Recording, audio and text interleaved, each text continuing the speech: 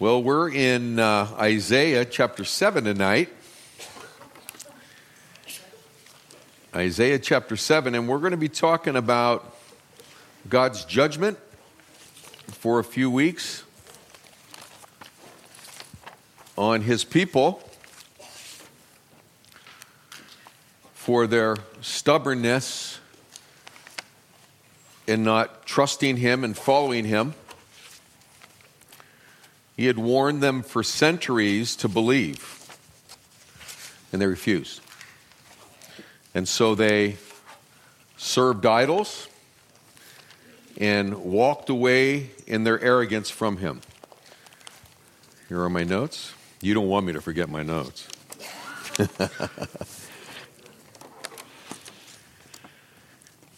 So the title of the message this evening is Faith in God's Control. As believers, if he's not in control of all, then he's not in control at all.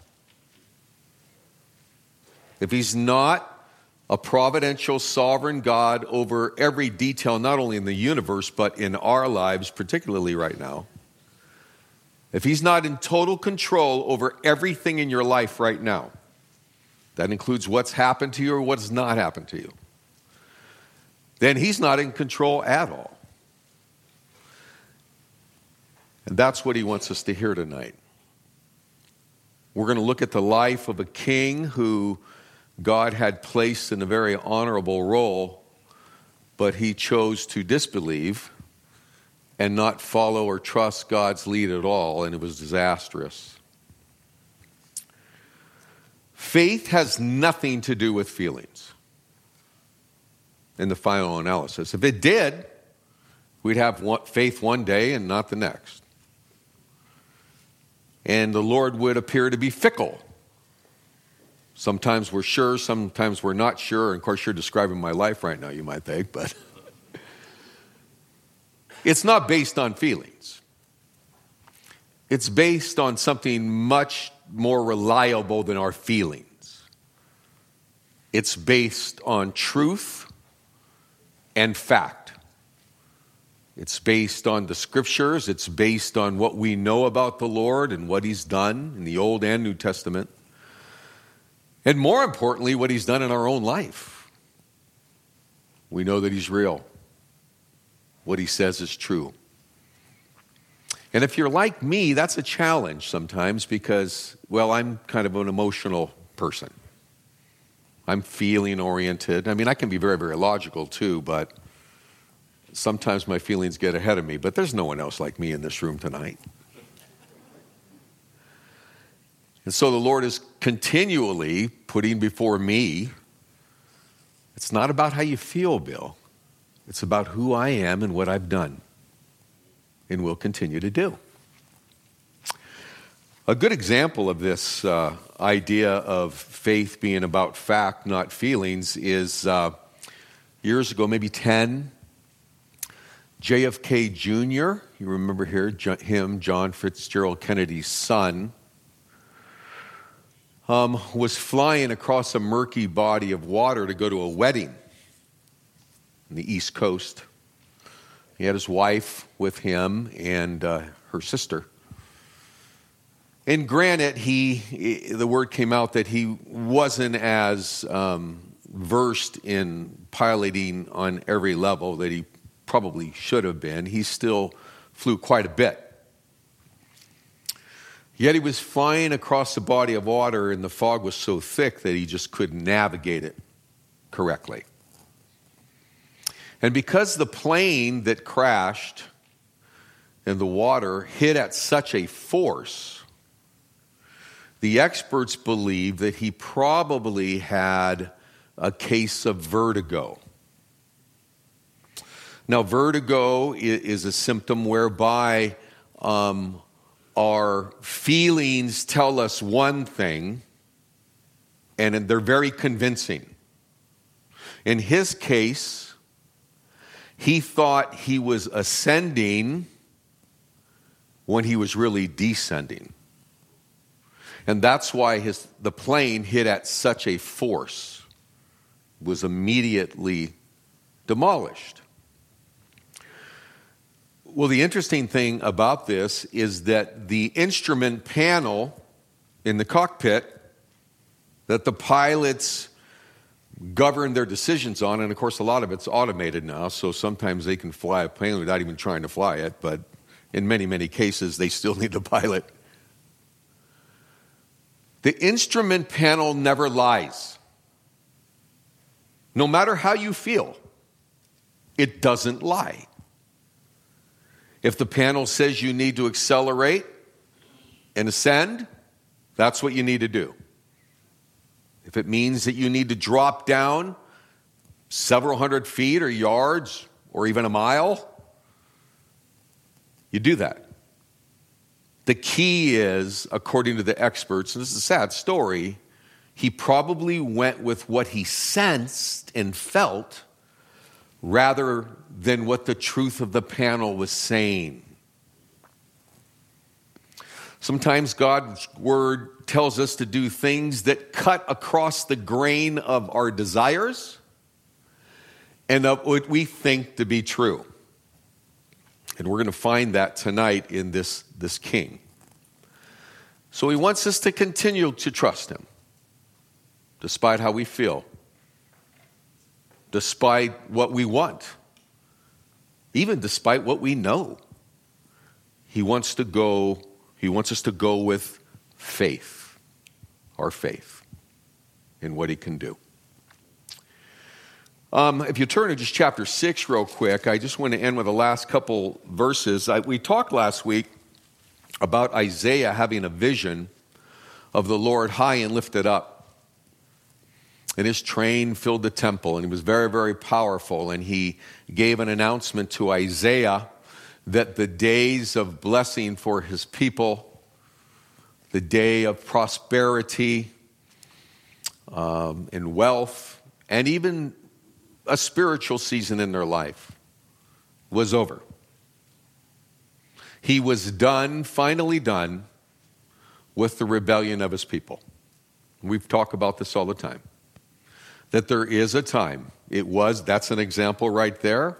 We'll see another example of it when Christ comes back, where his grace and his mercy and his patience runs out. And when it runs out, it's out. Like there's no more second chances. And so it ran out for his people, the people that Isaiah prophesied to, probably in the 8th century BC. It finally ran out. And so Isaiah chapter 6 was a very stern picture of what the judgment is there for. Tonight we're going to see what it kind of looked like. But what it was there for, he had given them mercy and grace after grace after grace through the years. And loved them. We talked last week about he saw Israel as his bride.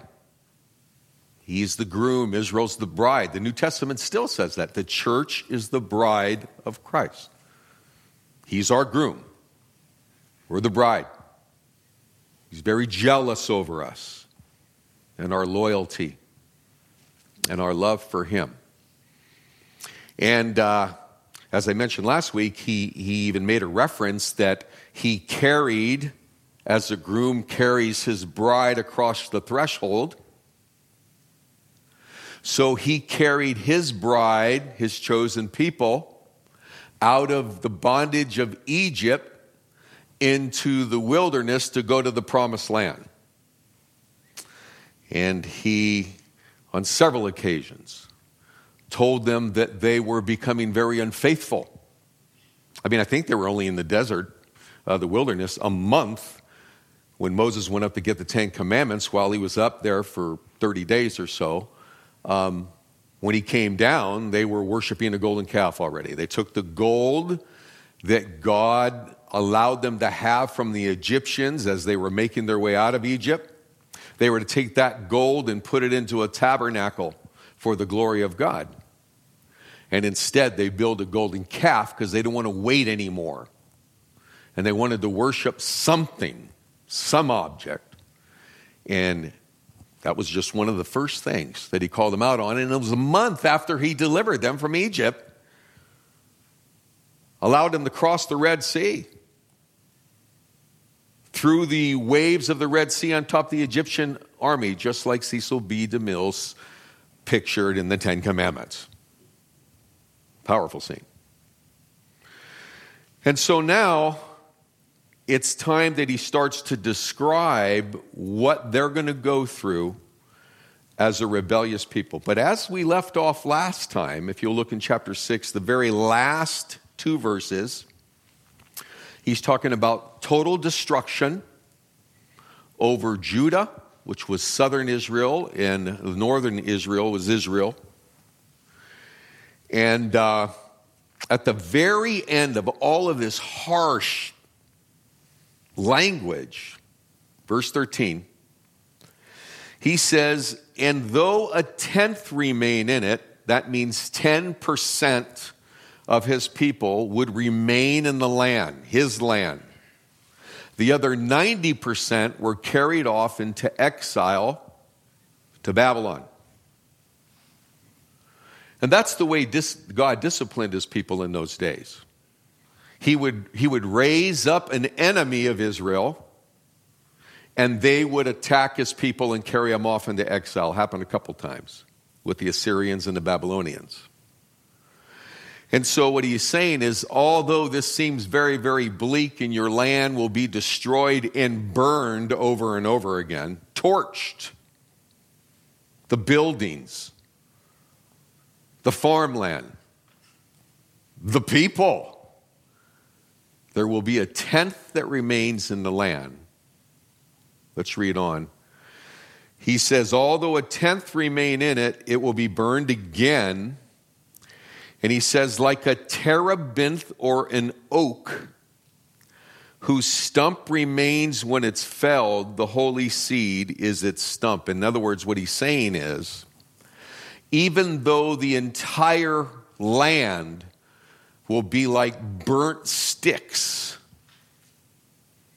90% of the inhabitants are gone or dead, there's still going to be 10% of his people, and it's out of those people that a new remnant of God's people will grow. And he uses a stump of the terebinth tree, and apparently a terebinth tree can be lifted out of the ground and fallen and burned, but in time a little green shoot pops up out of it as new life and hope. And so the Lord's always done this. He talks about judgment, and right after that he talks about mercy and grace. So he leaves off with hope, and then we go back to chapter 7. Let's look at verse 1. In the days of Ahaz, the son of Jotham, son of Uzziah, so he was Uzziah's grandson. He was the king of Judah. Ahaz was the king of Judah. Rezin, the king of Syria, and by the way, Syria is not far at all from Israel. If you go on one of the trips that Trail goes to when they go to Israel the next time, which might be further down than we think, they have, what is it called? I can't remember the term for it, but it's high up on a mountain, and you can just look, and about 5 miles away in that view is the land of Syria. Right there. It's right there. So there's warfare all the time. Matter of fact, when we were there, we could hear bombs. We were in a coffee shop and we could hear bombs. It was that close. Rezin, the king of Syria, and Pekah, the son of Remaliah, the king of Israel, that's northern Israel. Southern Israel is Judah. Northern Israel is Israel. Samaria, Israel.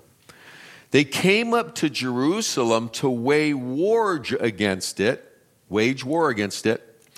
but could not yet mount an attack against it. So what is happening is northern Israel and Syria are joining forces because the power of that day was Assyria. They were the strongest power in military in the known world over Egypt, over everyone else. They were the power of that day. And so Syria and northern Israel were joining forces to fight Assyria. And so what they wanted from Ahaz, who was in southern Israel, Judah. We just sang about the Lion of Judah. Christ was born in Judah, Bethlehem.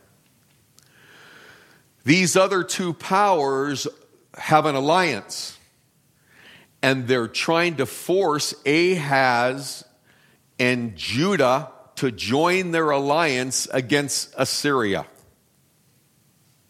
And what they're telling them is, if you don't join us and fight against Assyria, we're going to attack you. So let's just read that. I'll go up to Pekah. Pekah, the son of Remaliah, the king of Israel, came up to Jerusalem to wage war against it, but could not yet mount an attack against it. So when the house of David, that's Judah, God's people, Jerusalem, it's called the house of David, city of the great king. When the house of David was told Syria is in league with Ephraim, the heart of Ahaz and the heart of his people shook as the trees of the forest shake before the wind. Now, this is a king that God has put in place. Like King David, he wants him to be a warrior.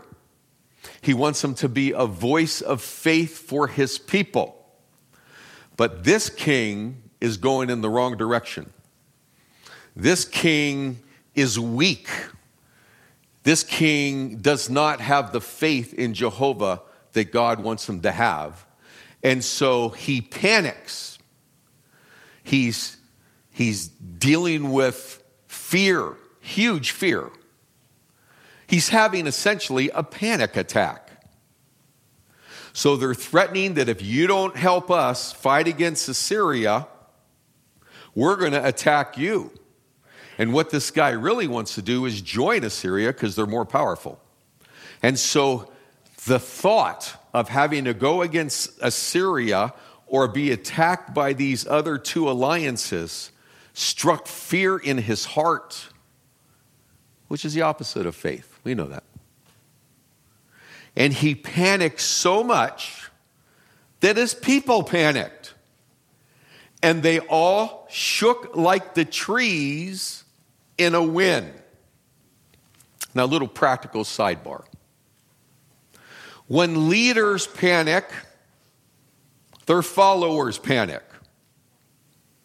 When a father, a dad, a husband, a godly man panics, his family panics. We're supposed to show calm and strength and courage in the Lord, yeah? We are. Doesn't mean we're perfect. But I guarantee you, sir, if you start panicking and doubting, your wife's next. And then the kids. They'll start to panic. I heard a flight attendant one time say to someone that was traveling, because there was a lot of turbulence on that particular flight. She said, well, you need not fear, because as a flight attendant, if I'm calm and together, everything is good because the pilot's calm and together. But if the pilot starts to panic and I start to panic, then you can go ahead and panic because we're in real trouble now. So if the one flying the plane is not confident and in fear and not trusting in the Lord, all the passengers will as well. That's exactly what's happening here. Their king was petrified, was not showing faith in Almighty God, and God's going to try to talk him out of it, and he can't do it. And so it is with us. As leaders, our trust needs to be settled with the Lord, and our family will follow with a sense of peace, if you know what I mean. Okay, so that's the situation.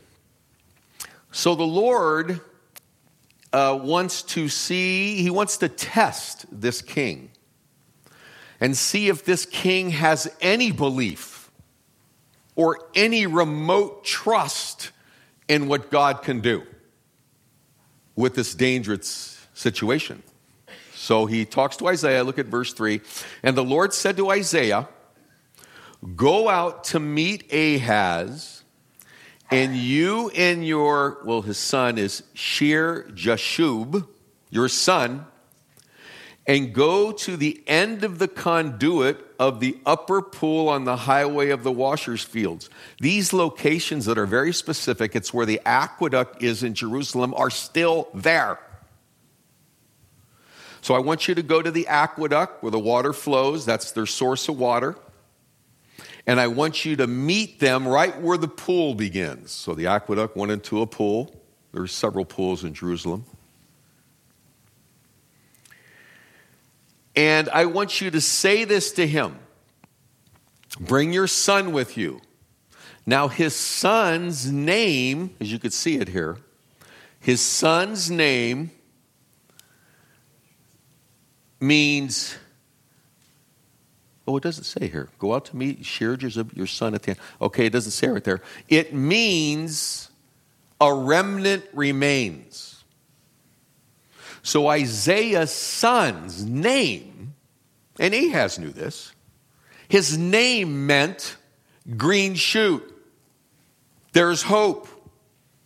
There will be destruction, but God will raise up his people again. That's what his son's name means. That's why I think the Lord said, bring your son. Because you're trying to encourage him. And when he looks at your son, he'll be reminded that it's not over. There's going to be discipline and punishment, but my people will reign forever. And so he brings his son, and this is what he said to him. So these are the attributes of no faith or very little faith, right here, the attributes. And we all dabble with them from time to time. If anybody here ever has anxiety at 2 o'clock in the morning. Yeah. Why is it always 2? Okay, let's go on. Now say to him, here's a king whose knees are knocking. Be careful and be quiet. Calm yourself and listen. Don't overreact. Listen to the Lord. You have these obstacles in front of you. There's a lot of intimidation being told to you. There are bullies that are trying to strike fear in your heart. Calm yourself and listen. Be quiet, which is really hard to do when we panic. By the way, as far as those that have panic attacks, we hear of that always. Now, I'm not a psychologist and I'm not a physician, but I do a lot of biblical counseling, and I know this much. One of the major causes for panic attacks is stress. Just stress. And so, here the Lord is saying to someone who is driven by fear, step back, get quiet, listen for the Lord. Calm your mind. Be careful and be quiet. Do not fear, and do not let your heart be faint because of these 2 smoldering stumps of firebrands. So he's talking about these 2 kings that are in his face, saying, you will join us or we will destroy you, and you will fight with us against the most powerful army in the world, who Ahaz had confidence in. 2 smoldering firebrands. What that simply means, if you're camping and you have a bonfire going and you're throwing wood in there, They're two of the last final sticks that are almost completely burned out, that are ready to crack at any moment. God basically says, is these people that you're afraid of, they're brittle, they're burned out. Don't be afraid. I, your God, am a consuming fire. Don't be afraid of these guys. They're all talk. Bullies are all talk.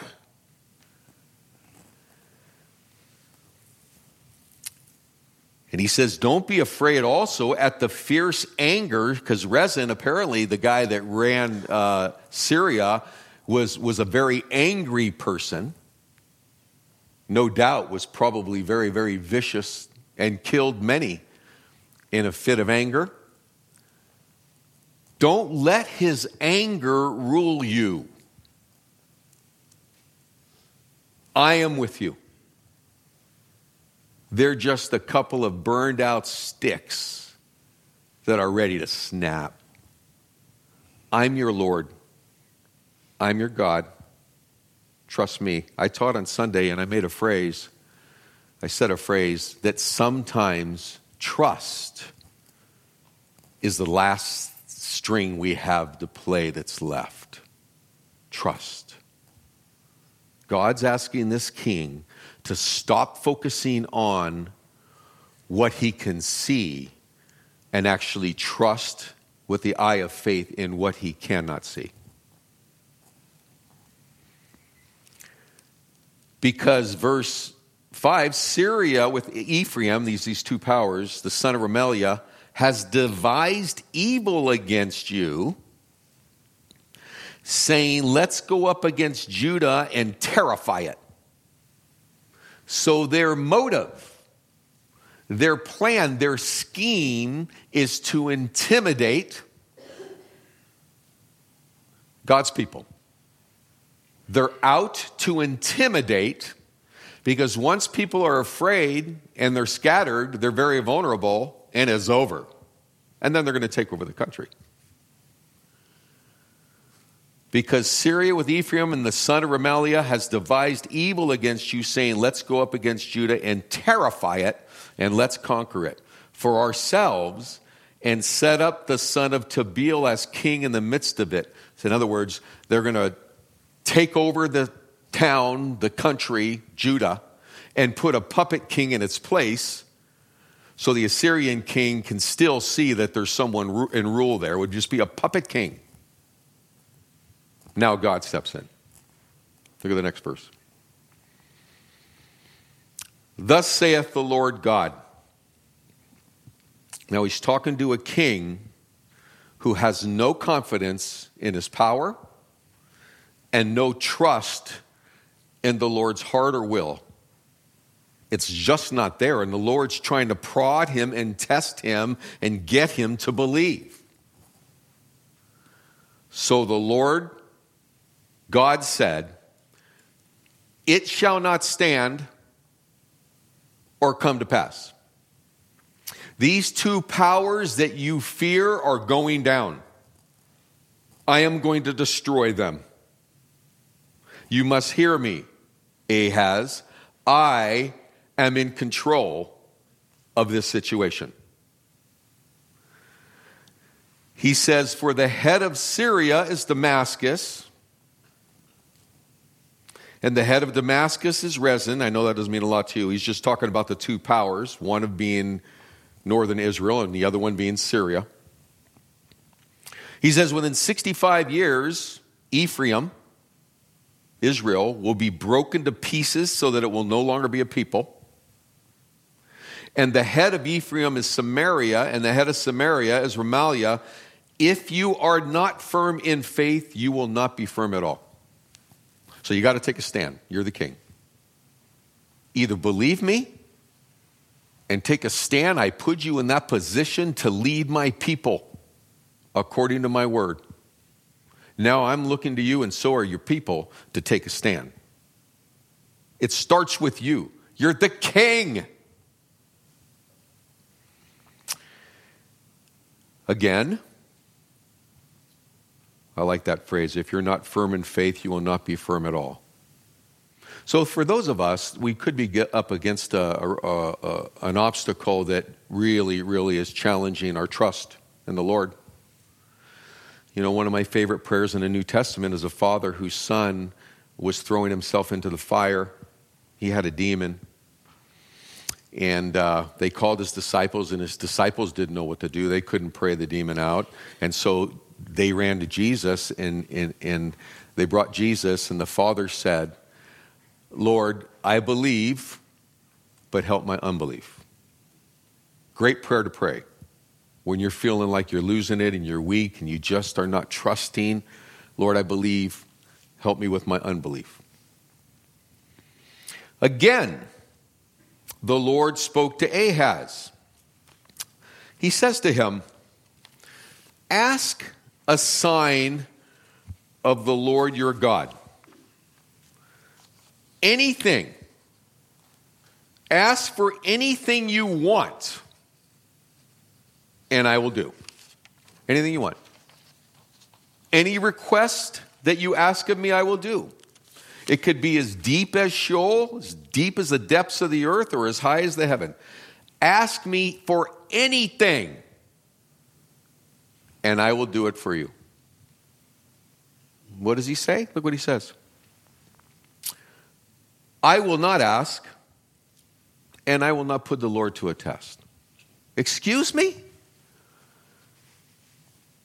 Your creator and your master is asking you to ask him for anything you want, and you are telling God that you don't want to test him? That is a verse in Deuteronomy, so I think he was trying to be super spiritual and quote a verse back. But that's not the issue. God says, I'm willing to do and conquer and stand with you in this battle, so ask me for something. And he goes, no. That's because he had no faith. He put his, now listen to this, he put his confidence in the strength of the Assyrians rather than the Lord. He put his confidence in what he could see and what he can imagine and touch rather than the Lord. And so, you know, we do that. I take matters in my hands all the time, and it never goes well. I'm tired of waiting on the Lord. Certainly, he wants me to step out and do this or that. He'll understand. Never works. Never works. And so he was putting his confidence in the power of a pagan army over what the Lord could do. And he said, hear then, O house of David. This is interesting. Is it too little for you to weary men that you weary God also? That's like you are the king and you keep complaining and whining about what you're afraid of. And you wear people down. They're looking to you for confidence and strength, and you're wearing them down with your whining and your fear. Are you going to wear me down too? Don't tell me you can't do it. I'm telling you to ask me a question. Therefore, the Lord himself, now, he's turning his back on Ahaz right now. Essentially, the Lord is saying, you're pathetic. I've put you in control of my people. And I'm asking you as their leader to come to me in prayer. And you're not even willing to do that. You are pathetic. He turns his back on Ahaz now. And he says, I'm going to give a prophecy. And it's kind of twofold. It's a very familiar one. You've heard it before. We talk about it every Christmas season. It's a twofold prophecy. Look what he says next. Therefore, let me just say this. Therefore, because I can't count on you to fight for my people and to have faith in what I can do in your life. Because I can't count on you. Therefore, the Lord himself will give you a sign.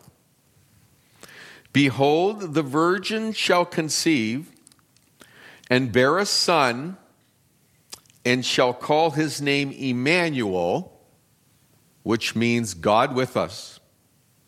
Now we know that it's a twofold prophecy. Part of the prophecy was what the Lord was going to do right away. And part of the prophecy was years down the road when he sent Christ to Bethlehem, born of a Virgin Mary. So there's two sides to this prophecy, and there are books in the Bible where there's dual meanings to prophecy. Daniel has them, Revelation has them. Usually the prophetic books have dual meanings. This has a dual meaning. The first meaning is, I'm replacing you. And I'm going to raise up a young man, a boy, who is godly and who will teach my people, the remnant, to serve me. And this happened within a couple years. So he says, therefore the Lord himself will give you a sign. Behold, the virgin shall conceive and bear a son and shall call his name Emmanuel. And I don't want to get into the details because it's a little confusing, but in that word, virgin, it can also mean young woman, not necessarily a virgin in this context, okay? So what he's saying is, not long from now, there's going to be a young Jewish woman, an unmarried young Jewish woman, and she's going to get pregnant, and I'm going to give her a son. And I'm going to raise up this son. It's going to be the line of David. And his name will be called Emmanuel, meaning God with us. Not the Lord Jesus, God with us, but a godly man who represents his people the way that it hadn't been done for a long time. He is going to be the godly seed. And I'm going to raise up this boy. It was done differently in Bethlehem. Twofold prophecy. And he goes, we're done with your darkness. We're done with your wickedness. I'm wiping everything out, as we're going to see in a minute. But I'm going to raise up a boy. Let's continue on. And he will represent me. He'll represent my remnant, the 10%. He's going to represent me, and we're going to have godly influence in the country again after the destruction. The stump, the shoot. He shall eat curds and honey when he knows how to refuse the evil and choose good. And by the way, the age for a boy that they determined then, and in many cultures still do, where they reach or enter into manhood is what? Anybody know? 12. Interesting, because the Lord Jesus went with his parents to Jerusalem, and he was 12. And he went into the temple and started teaching the rabbis in the temple, and they couldn't find him. And Joseph thought Mary had him, and Mary thought Joseph had him, and sounds like a common situation today, huh? I'm thinking about teaching a sermon on that entitled, I Thought You Had Him. Anyhow, age of 12. So what he's saying is, I'm going to raise up this young boy.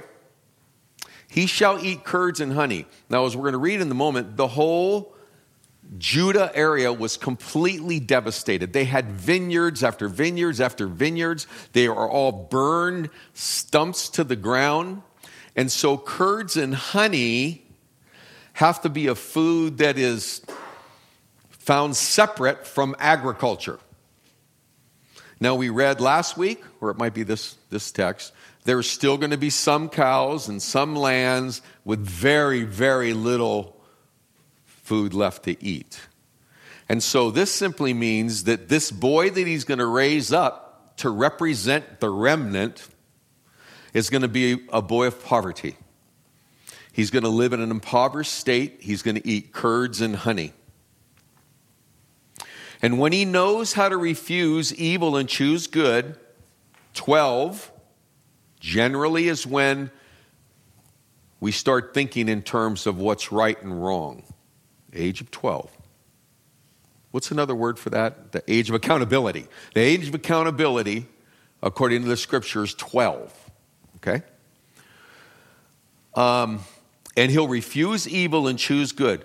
For before the boy knows how to refuse evil and choose the good, in other words, before he's even 12, this prophecy is going to come true even before he's 12, not very many years hence. The land whose two kings you dread, so these two kings that you fear, that have paralyzed you, that you dread, will be deserted. They'll be torched. They'll be gone.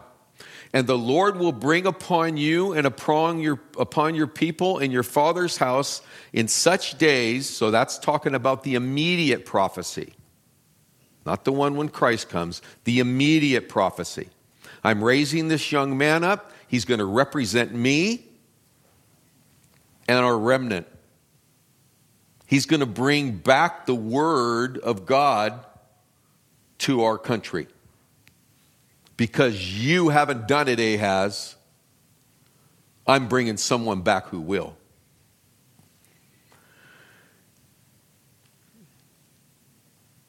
And this kind of problem has not taken place since Judah and Ephraim departed, since Israel was split in half, and I don't know exactly when that was. Look at verse 18. I love this. So this is judgment's coming now. Judgment. Land is torched. Very few inhabitants. It's going to get worse. Listen to this. In that day, the Lord will whistle for the fly that is at the end of the streams of Egypt. So apparently, the headwaters of the Nile is known for having a lot of flies. Okay? Verse 18, in that day the Lord will whistle for the fly that is at the end of the streams of Egypt and for the bee that is in the land of Assyria. Interesting terminology. So apparently Assyria had a bee problem. And they will come and settle. This is in the land of Israel now. This is part of the judgment. You know, flies were a part of one of the plagues in Egypt, right? This is part of the judgment. You're not only going to lose everything because you walked away from me, you're not only going to lose everything, you're not only going to have very little food to eat, but I'm going to send an infestation to make you as uncomfortable as you've ever been in your life. I'm going to send flies and bees, and they're going to, what does he say? Verse 18. Where am I at here? I'm going to whistle for the fly, and I'm going to whistle for the bee, and they will all come and settle in the steep ravines and in the clefts of the rocks and on all the thorn bushes and all of the pastures. So any place that you used to call safe or where you could hide, clefts of the rock, anywhere in the land, you're going to find flies and bees. There will be no safety for you. You will be famished and highly uncomfortable. Now, let's talk about flies for a minute. One of the things I'm looking forward to heaven about? I have a couple things that I'm looking forward to going to heaven for. Obviously, the main reason is so I can embrace the Lord Jesus, and I'm going to have a hard time letting him go. You know what I mean? When we get there. And one of the things that I am glad, and I look forward to, it's like, Lord Jesus, come quickly, is there's not going to be any flies there. Did you know that? There's no flies in heaven. The two things that I don't want in heaven are not going to be there. Flies, and everything works and it never breaks. I can't wait, because I'm not mechanical, and when it breaks, I don't know what to do with the thing. So flies and everything works. No flies. And everything works in heaven. Amen? Amen. Jesus, no flies, everything works. Well, I probably have some relatives there I want to see again. So this is a curse, man. This is a major curse. You know, I love the fall, but I think it's late September, early October. I go to Good Bean Restaurant. That's my annex office in Medford. And flies everywhere. I'm trying to do some biblical counseling, and a guy's going like this. And he's like, I go, I'm sorry, man. Okay. That's part of the judgment. Wherever they turn, there's going to be bees and flies, no agriculture, very few cattle, very few sheep. The only thing that they seem to have a lot of was milk. As a matter of fact, let's go on. Look at, actually go to verse 20. There's another part of his judgment. Very interesting. In that day also, the Lord will shave with a razor. The Lord will shave with a razor that is hired beyond the river with the king of Assyria. In other words, the Lord is going to use Assyria to completely humiliate and embarrass King Ahaz's kingdom by, let's look at it,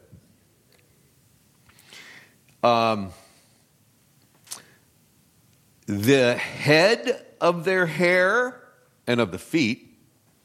I would say the hair pretty much on the whole body is going to be shaved as a judgment when the Assyrians come in and take over. First of all, at least in those days, a shaved head was a sign of mourning. And a sign of humiliation was that the beards were taken off. The beards. Look at what they're going to do. They're even going to make it worse. In that day, the Lord will shave with a razor that is hired beyond the river, the king of Assyria, the head and the hair of the feet, and will sweep away the beard also. They're going to shave all of the beards. Another translation said they're only going to leave half a beard. And they're also going to cut off their clothes from the waist down as slaves and prisoners to humiliate them and to mock them. They won't even have proper clothing. And they'll look weird too.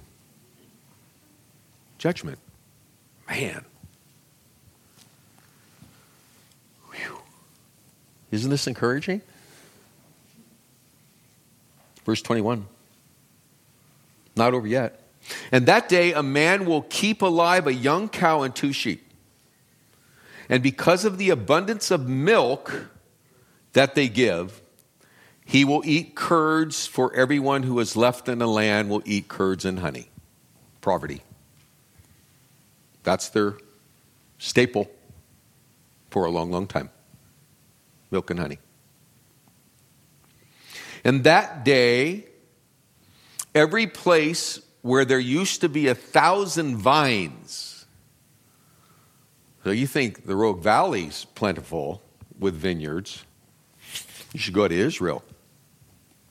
It's kind of like Italy. There's vines on almost every hill you look at in northern Italy. Where there used to be 1,000 vines worth of 1,000 shekels of silver will become briars and thorns. With bow and arrows a man will come there, for all the land will be briars and thorns. And as for all the hills that used to be hoed with a hoe, you will not come there for fear of briars and thorns, but they will become a place where cattle are let loose and sheep tread. Bottom line, as it's judgment time for a people that rejected God, rejected the Lord, His patience went out. There's some samplings of what it's going to look like. The good news is that that's not the end of the story. After all of this destruction takes place, and His people are sent to a variety of places, the Babylonians carried off, this story here, the Babylonians carry off God's people for 70 years. 70 years. And there's a psalm, I think it's Psalms 37. You should check it out. It's very interesting. They're sitting along the waters in Babylon. The Babylonians are making them sing their sacred songs, and they refuse to. And they're weeping on the shores of one of the rivers in Babylon, praying for the day that the Lord will give them another chance and send them back home to Jerusalem, which is where they were taken from. So thank God we have Christ, but He wants us to trust Him and believe. He just does. Lord, we thank You for Your word tonight. We know it's strong. It's a little odd terminology, but we got the point. We got the point. That Your mercies are fresh and new every morning, but they also run out when for hundreds and hundreds and hundreds and hundreds of years, people refuse to believe. We know it will run out in the future when You come back. And You break through the clouds, and we'll hear the trumpet of God. The dead in Christ will rise first, and will be joined with those who are coming with the Lord in the clouds, and so we will ever be with the Lord. But sadly, for those who reject Christ and mock faith, unless there's repentance, Lord, we know they will not be with You in paradise forever. We pray for our family and friends right now who we're thinking of. Lord, we have a heart for them. Actually, we'd like to pray for this holiday season because we know that we see family we don't normally see, some of which are not believers. And we pray for them in advance. Just like, Lord, You reached down and grabbed a hold of our heart and our life and turned us around completely and totally to love You and to follow You by faith. We pray that You'll have mercy on our family and friends. And if it's appropriate for us to say anything this holiday season, just give us the courage and open up our heart to share our story. So, Lord, would You reach those in our life that You've placed around us to come to a saving faith. And we ask it in Jesus' name. Amen. Amen.